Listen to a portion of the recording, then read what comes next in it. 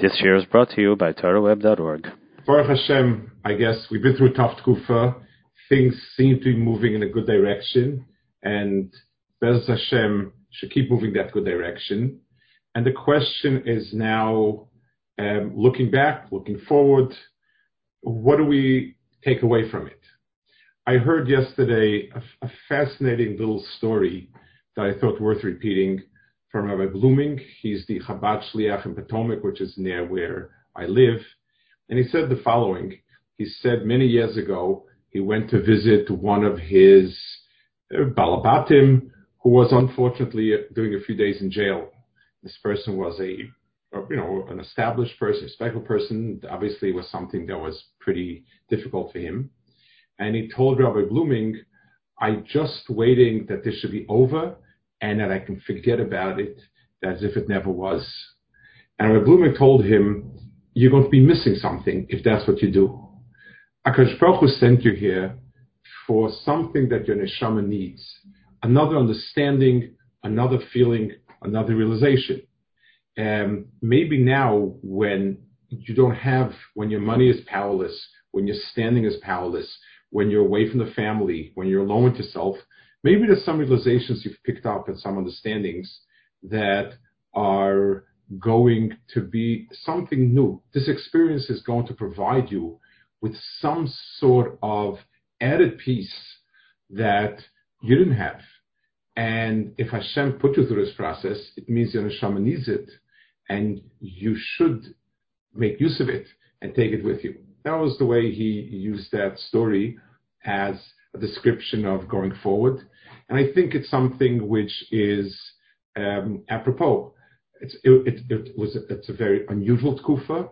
It still leaves us with a lot of question marks going forward and in retrospect. And other takeaways. God willing, we're going to get back to some normalcy, whether in the workplace, whether in the community, and so on. Other reflections are the things that we learned that we should be able to have a new perspective on life and so on. And I'd like to focus, I'm sure there are many things, I'd like to focus on one area. It's a little more vague. In other words, I can't put it into a box of sort of not talking in shul, yes talking in shul. It's not like that. But I'm going to try to describe it because I think it's something that gave us an overall picture of the world of Torah mitzvahs. It's in the Parashas Chukas. You have the story with Moshe Rabbeinu, and Moshe Rabbeinu hitting. First, he spoke to this stone, a little bit of water came out, and then he hit it, and it says Vayetzu Mayim Rabim Vatesh Ha'edo Biram. A lot of water came out, and everybody drank together with the cattle. So our Sameach in Meshech Chochmah has an extraordinary piece over here. I'll read a line or two because I think just worth hearing his beautiful lashon. Da, he says, Ki habrocha asher hi b'chefetz Hashem u'b'seva panim yafes. A bracha which comes with the true ratzon of Hashem and graciously given by God, he einena mehulelas b'kamusa. It is not at all described in quantity, rak bechusa in quality. So he said, if we're to ask ourselves, our Sameach says, we want to be blessed by HaKadosh Baruch Hu. Being satiated and having a great meal is a blessing. Okay, so we want a lot of food. That would be a sign of Birchas Hashem. How about, and this is a lashon straight from Chazal, it says in Chazal, in Bechukosai, it says, V'achaltem lachmechem lesova. You're going to eat your bread and be satiated. Chazal says, Shehi ochel kima umizbarech b'meyav. He eats a little bit, and it fills him, because it has bracha to it. And therefore he said, he brings a Zohar, that Klal Yisrael waited for this bracha, because this was the most important bracha. Now he says, at first, when the first water that came out was not much water, but it should have been something which is enough, it would have quenched their thirsts because of some sort of quality of it. Instead, they couldn't relate to that. They needed to have a lot of water, and he says, so he gave much water. Ulam, he says,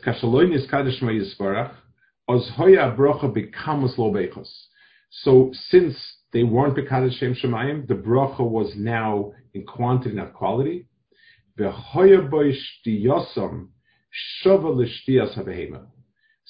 the pasuk puts it into one phrase. They drank together with the cattle. There was no distinction between them and the cattle. And that's why this was a klala, that yes, they had water, but what quenched them was the quantity, not the quality. It's very fascinating. The Sameach says it in the pasuk. You find a halachic, a halachic distinction between animals and people that reflect this. This halacha is as a dry halacha in Hilchas Chol Shemishpas you can get, but yet it gives that distinction. Let's say an animal of mine wanders into your yard and eats a bowl of caviar. So you have to pay whatever that bowl is worth, which could be a lot of money, because you're paying for the damage you inflicted. Okay? Let's say the animal eats it in a place where it's not liable for damage. For instance, it eats it in a public thoroughfare. You left it in the street and it ate it. The halacha is you do not have to pay for the damage that you did, but you have to pay for the benefit, for the gain. The expression in Gemara is mashenene. Whatever it is that you gained, enjoyed, the payment for that is the bulk of it. We take the bowl of caviar, we measure it, we ask ourselves how many cubic feet of food does an animal eat, and that's what's the cheapest food? Barley, coarse barley, and that's what you pay. In other words, for the animal, a human being would have to pay. If let's say if a human being ate the same situation where he's not liable for damages, but he has to pay for what he enjoyed, you'd have to pay what you would pay for a bowl of that food. An animal's appetite is measured in quantity. I mean, there are very few animal reviews on restaurants, so it's hard to tell if they actually get some sort of satisfaction. But tachlis, they ingest quantity. So the Sameach is actually coming off a halacha like that. So the concept that I'm dealing with is the concept of quantity versus quality, understanding that quantity is a very, very it's a very physical and coarse measure of things. Quality is more refined. You ask a little child about is he more impressed by a big clock or huge clock or by a tiny mechanism, a tiny clock? It's the big one. But you understand that the small one is much more exquisite, but a lot more fine work, and so on. I would like to try to use this idea to understand areas in Yiddishkeit. We'll pick 2 or 3 that I think have been affected by it. First, we'll talk about the areas in general, and then we'll talk about more specific things I think are nagea to us, or where we can translate it into terms that are relevant to us. Rav Hutner has a Maimer in Shavuos. It's in the 9th Maimer in Shavuos, and it's as follows. I'm paraphrasing, but more or less it's like this. It says in the Gemara that you should never ask your Rabbi in one area of Torah when he's in the middle of a different Masechta. So if he's in the middle of Masechtas Chulin, you should not ask him brachas, and vice versa. At first glance, this seems to be a shortcoming. It says only Rabbeinu, because he was such a Gaver Rabba, he was all over the place. But anyone else, we shouldn't put him on the spot. So, the Gemara says that Talmud Torah is vishinantam she'at devar mishunanim, that alpicha, a person should be able to snap an answer. So you meet the Rav, and the Rav says, you ask the Rav a shayla of Shabbos, he should be able to give the answer. You ask him a shayla in Treifus, give the answer. So what does that mean? So if you take a second look at the Gemara, it doesn't say you shouldn't ask your Rav in many different areas. It says if he's in one Masech, they shouldn't ask the other. So if Hutner says, he compares a Gemara to it. The Gemara says in Masech Shabbos that when the luchos were given, when he said a luach, a tremendous, pleasant fragrance filled the world. And so the Gemara says, so as soon as he had one of the dibris, said, as soon as the Kodesh said one, where was there room for the other? And the Gemara says HaKadosh Baruch Hu took away one fragrance and then gave the other one. So if witness says this Gemara is the basis for this idea, what it means is whenever a person is learning or teaching, total immersion is something that is the ideal. So when a Rav is walking down the street and you ask him a shayla, then obviously he should be able to answer in any area. He shouldn't be saying, well, the last shayla was in kashrus, so I'm doing only kashrus today. Of course, that's vishinamtam, that shadvar mishon alpicha. But when he's teaching, it should be totally, and that's what the Gemara says. Each dibra of each one of the dibras, when it was given in a way that saturated the world. It required an act to move it aside and to bring in something else.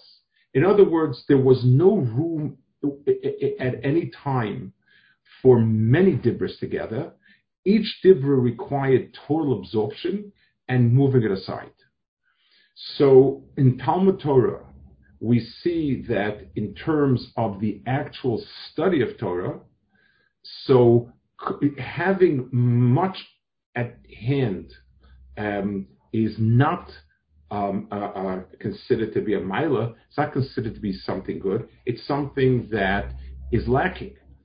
Totally being immersed in whatever area it is, that's considered to be the ultimate description of somebody learning, and it requires an act of moving from point to point.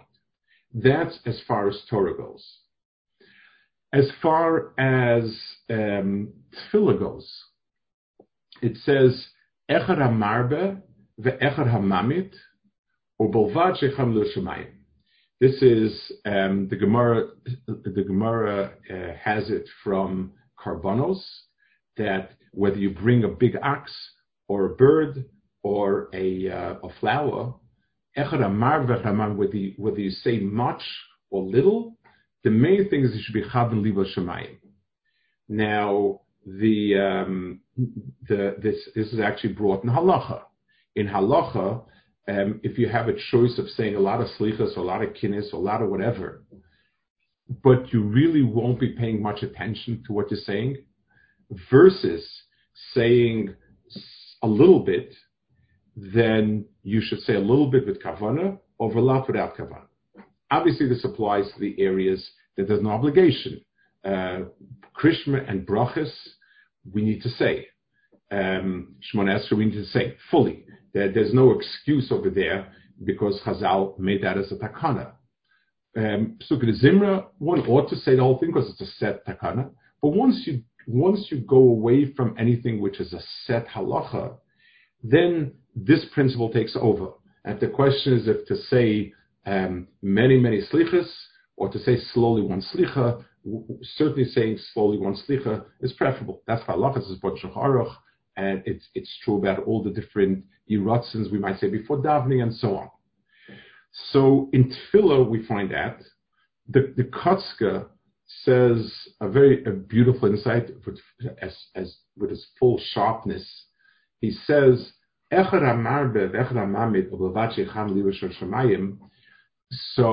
the push-up shot of it is, listen, I know that you brought this little pito for a mincha, while this guy brought in the big ox.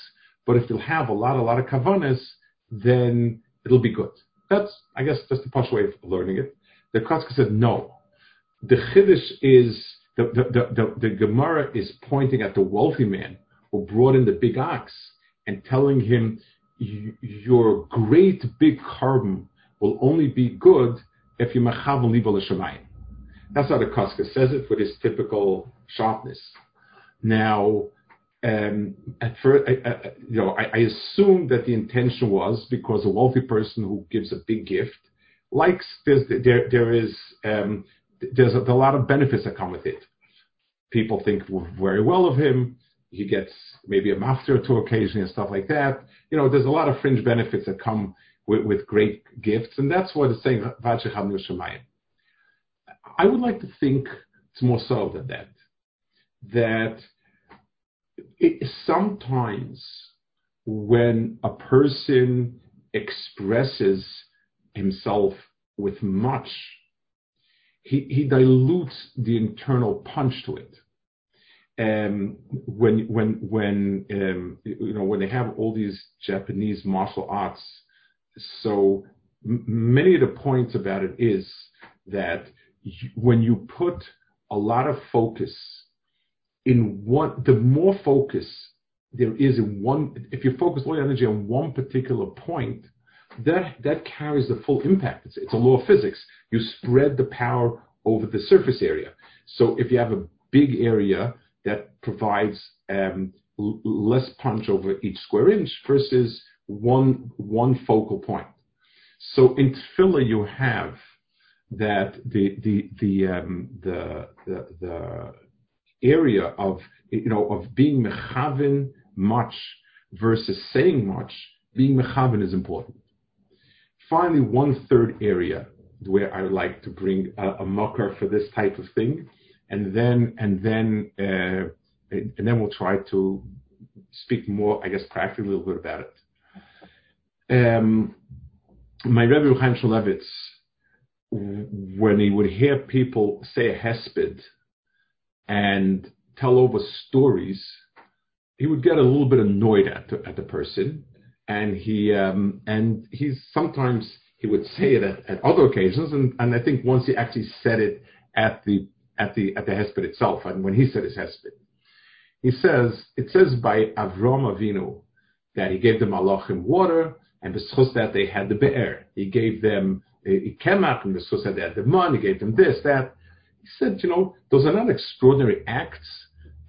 He said, do I not give water to a poor man that comes, a piece of bread? So why don't I get that type of return on my investment? So Reb Chaim said a phrase in Yiddish, and I'll translate it soon. Nicht de Meisim lernen of a Menschen, nor der Mensch lernt of the Meisim. In other words, the stories don't give the measure of the man. It's the man that gives a measure to his deeds. Now, the deeds. So, what he meant was, and he expressed it, you can give a piece of bread and a glass of water to a poor person, very perfunctory, very matter of fact, very kind of, okay, here it is, take that. I can give it to the person, and I can give it with my entire heart neshama. It's like when it says the Gemara says that somebody is malben shinov la'ani. If somebody expresses to an ani comfort, sympathy, along with whatever he gives, the Gemara says it's a lot more valuable than the donation you give, because the donation keeps the body alive. The type of expression of leven shinayim, of being friendly, radiant, and so on, that's mechayed neshama. So in the world of Gemilas Chasadim, we also find this distinction between the measure of things and the quality of the thing, the quality of the act. 3 areas where I think we find Mekoros for that distinction. And I'd like to try to talk something about what I think changed, what we should be able to appreciate. We live, everything is today because of the ability to give so much. We have an appreciation for that. So if I can do one business deal, that's nice. If I can sit with you and do a business deal and under the table send a text to another business deal, that's twice as good. If I can be getting an email and responding to a third party and doing another deal, that's 3 times as good, and so on. We always look at all of the possible ongoing things as multiplying what we're doing. So, yes, when it comes to business, for instance, it obviously is much.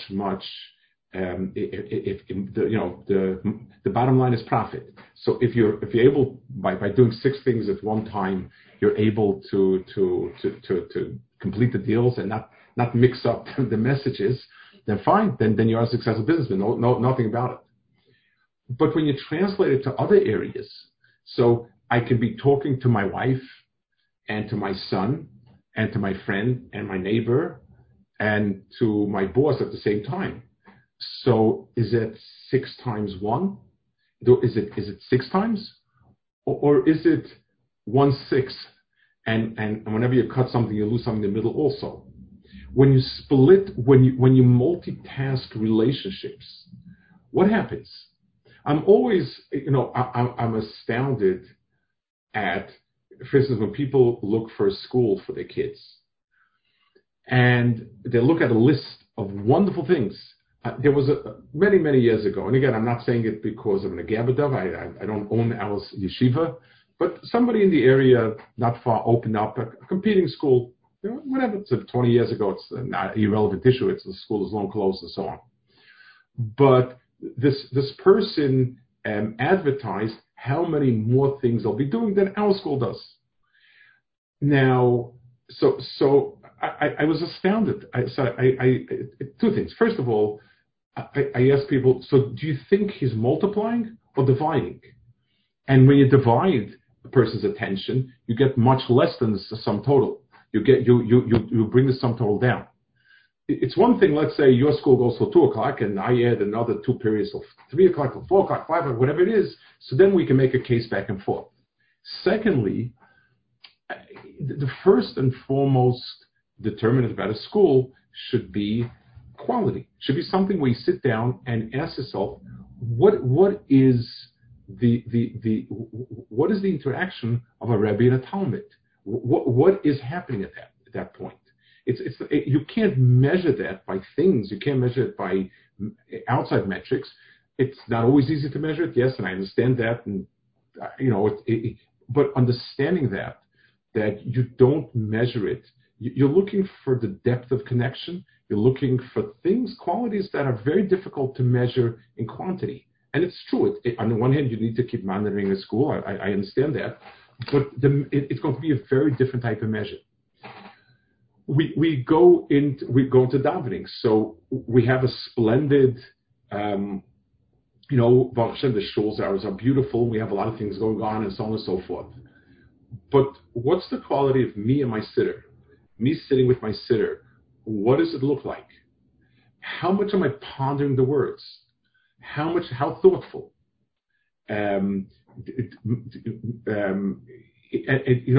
We've lost the ability to savor words, to sit them slowly.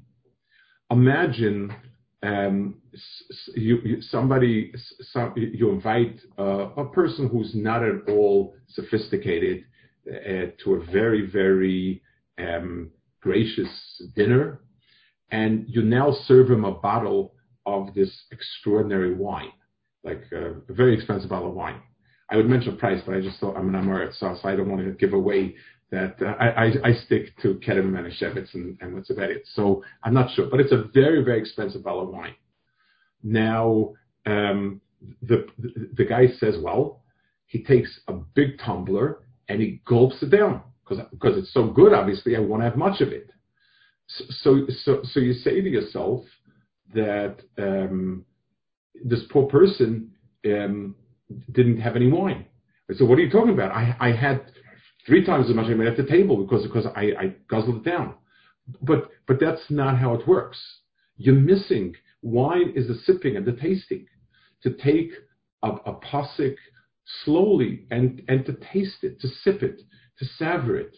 Unfortunately, even in general studies, we don't have a person. We've lost the art of sitting down with something that's written beautifully and just enjoying the phrasing, the words, and not looking at how much we're doing, but looking at the quality of it. How many rich overtones am I getting? Sipping it, learning how to do that. We were forced. The only thing we didn't have a nice chazan and we didn't have a nice rav. All we had was our 4 walls and a siddur.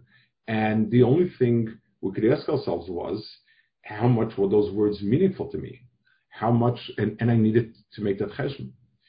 Yes, I can afford a Pesach in a place where they have 90,000 activities with every single chumrah and hidur and greatest rav and biggest chazan and all these things. Did it measure up with the quality of sitting quiet with family? So many people were shocked at how pleasant the Seder was, with the minimal conditions, with all of the things, just sitting with the kids. We're so into, every moment has to be used, just being with them and giving them the attention. There is nothing that makes a person feel better than somebody who sits and gives him that attention. That person is interested. My father is interested in me. We've connected 100%. It's not that there are pieces and bits and pieces all over the place. We had that in learning. We may have had less shiurim, but I found in yeshiva the experience was because there were less distractions, people were more into it. When people ask about why people in the old days would learn a lot better than today in yeshivas and before the pre-war Europe. So the answer, I think, one of the big answers was there were very few distractions. If the only thing you have is Baba Kama, so Baba Kama becomes your entire self. It fills you. It's something that you live it. This is your world. If I were to go back and to say to myself, the people in yeshiva that did extremely well, the ones that really were above and beyond, so obviously being bright had a lot to do. Yes, there's every so often there's somebody who's not naturally smart but did very well, but being bright has something to do with it, and putting in the time and hours has something to do with it. But I think exclusivity is very, very important. And the people who their world was, like we described in the dibros that were given, but the people who could fill their entire world with the learning at the time were the ones who at the end of the day were the masters of it. That was something that was extremely, extremely important in that world. And I think it's one of the reasons why there was such resistance to giving, to having yeshiva systems with other things. So I understand the balance. I understand the needs for it. It's not, there's nothing perfect. But at the end of the day, it's the idea of having something that's exclusive and you're entirely wrapped up and involved in something that is Torah, gives you a dimension that's very hard to do when there are other things in your mind. It's not only a question of how many hours. And yes, there are different balances, different times in life. But I'm trying to explain that it's not the hours, it's just that type of focus, exclusivity. So in the areas of learning, many people, because I found that in yeshiva, despite all of the cumbersomeness of having the Zoom shiurim and so on and so forth, in many ways the learning was actually very good. And I think it had to do with the fact there was not much else going on. So I think understanding this distinction, the world has gotten a mentality that much and many is the good. And I think that goes against the understanding that the Torah has about it, and which is the quality of each piece. It's just like every word of Torah, you can learn so many things from it, almost an endless amount of things. So that means to being able to keep zooming in on something is where Ruchnius lies. The Ruchnius lies in that. So I guess in the big picture, I would say to reorganize our lives, we're understanding that our multitasking in many ways is dividing and dividing our quality, taking away from each individual piece. We're not accomplishing 5 times as much. We're accomplishing 5 times 1/5 as much. And we lose because every time you slice the cake, there's always pieces that there's always crumbs in the middle that go missing. We lose on it. So when we're reorganizing and thinking about things that will change, what will we do now that we would change our perspective on Yiddishkeit? What will we do now to change the direction and so on? I would think for many of us, if we reflect, this was a major shift. I know if everyone's conscious of it. To me, this was it. And therefore, when we ask ourselves, how many shiurim should I have and how much learning? A lot more than adding hours is making the time we're learning as to be immersed as possible. There's no reason that we need to have anything going on in that hour that we're learning. There's no reason, we should be available during that hour. There's no reason why we should be distracted. There's a time to socialize, there's time to learn. Learning less, and again, I've seen this in Shiva, learning less time, but qualitatively being a lot more exclusive, usually gets a person a lot further than diluted time. It's just like when you see a kid patching with an assignment, and he starts writing, and then he goes off to take something to eat, then he goes, sits down, then he grabs, takes a look at something on his phone, then he sits down, and this and that. It's not much is happening. Better him do a half hour and focus on it than not focus. It's true about shul. The question that we should ask ourselves is, what will increase our focus? And again, it could be external distractions, it could be internal distractions. It becomes a vicious cycle. If we're not into it, we don't appreciate it. If we don't appreciate it, we look for other activities. If we look for other activities, then we appreciate it less. And it's a vicious cycle. So you become more and more listless in that. I mean, you look for more and more entertainment outside, whether it's your neighbor or whether it's upstairs or downstairs, whatever it is, and you lose. So learning to focus on words, learning to be able to look at words, read, and for this next 10 minutes, nothing but reading the words and thinking about them. I'm not talking about thinking pshatim, just focus on the words. The word kavana doesn't mean to think into something. The word kavana means to focus on something.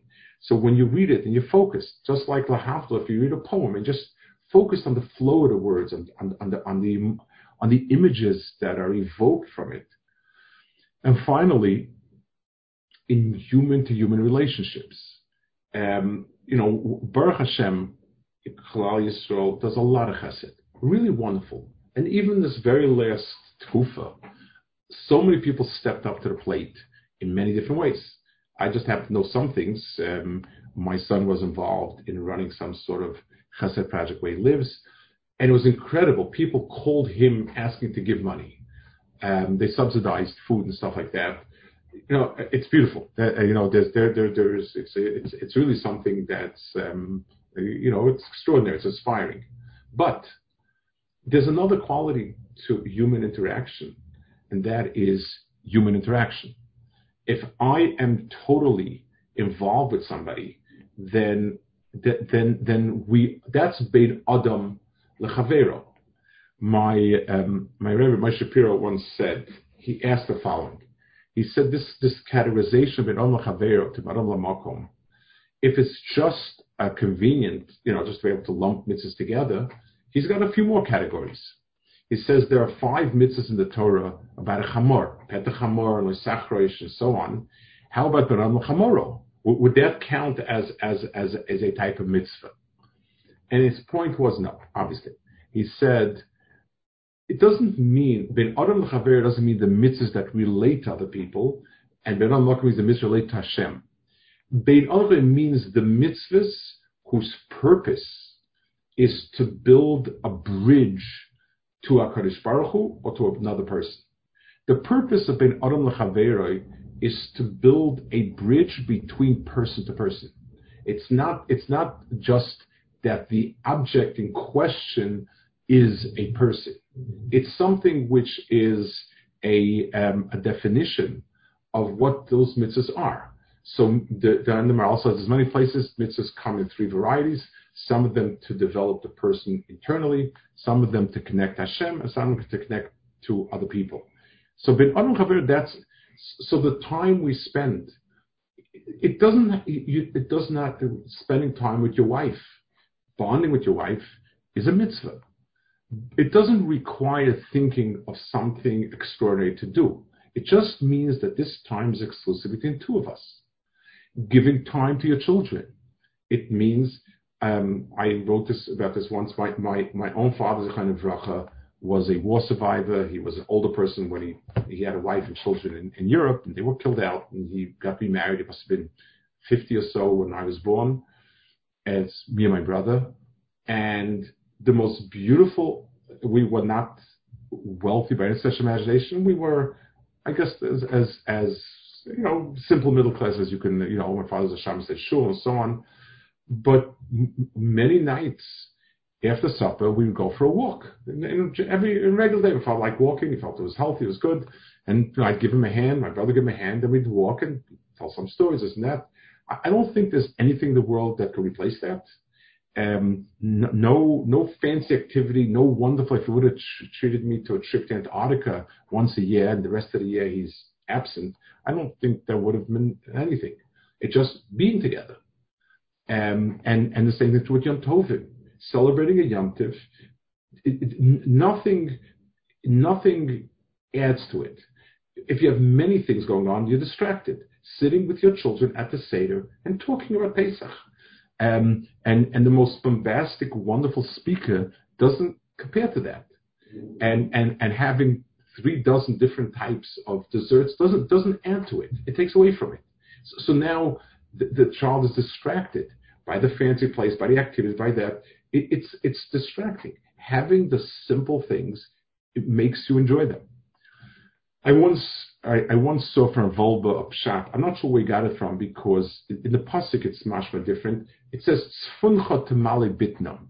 Your hidden things fill their stomach. The pashtus of the pasuk is it's going on good people. Revolva used it, and I don't remember exactly. I remember it sort of a while back, and I wondered about it. That he spoke about not tzaddikim, that they ingest so much, but they never took the pleasure out of it because all of it was hidden. I believe he speaks about a person doesn't make a bracha. A person who makes a bracha spends a moment appreciating the apple, and he eats it. So since he's conscious of the gift of God, so he extracts the gift of God from it. The minute if the person just swallows it without a bracha, there's so much in an apple, and yet it's laying in his stomach. He never was able to bring it out, like the muscle we gave of somebody guzzling down a bottle of wine. Al Kapanim. For me, I know that the Tkufa taught me a lot about how much good and beauty and the spirituality there is in the simplest of things, provided we exclude out distractions, provided we don't dilute it by trying to do a dozen things at the same time, provided we focus on it and sip the wine slowly. I think going forward in Mitzvah Hashem, we should try to ask ourselves, what are in my different areas of Ruchnis my life. Make some sort of list of it and ask, what things can I focus more on, and which things do I need to say it's taking away, it's not adding to it. And Be'ez Hashem, like we said before, the Toiv Me'at B'Kavana may be exactly what's needed from us. The same pasuk, the same parasha, Tomat Kavana, it says nefesh. The word Adam is used for bringing a carbon. The word nefesh is used for the poor man who brings a mincha, flour offering. He has nothing else but flour. The pasuk says nefesh because the Rashi says when a rich man brings an animal, it's another item in his possession. When a poor man brings his bread, he's bringing his life. This is his breakfast for tomorrow. This is a piece of self, and that's why it's so precious. Be'ez Hashem, we should be able to use what we got, the enlightenment we got, and learn that to invest each mitzvah of us with a piece of ourselves, Be'ez Hashem, and this period of time where we lost, Be'ez Hashem, will have gained a lot more in depth than we lost in quantity.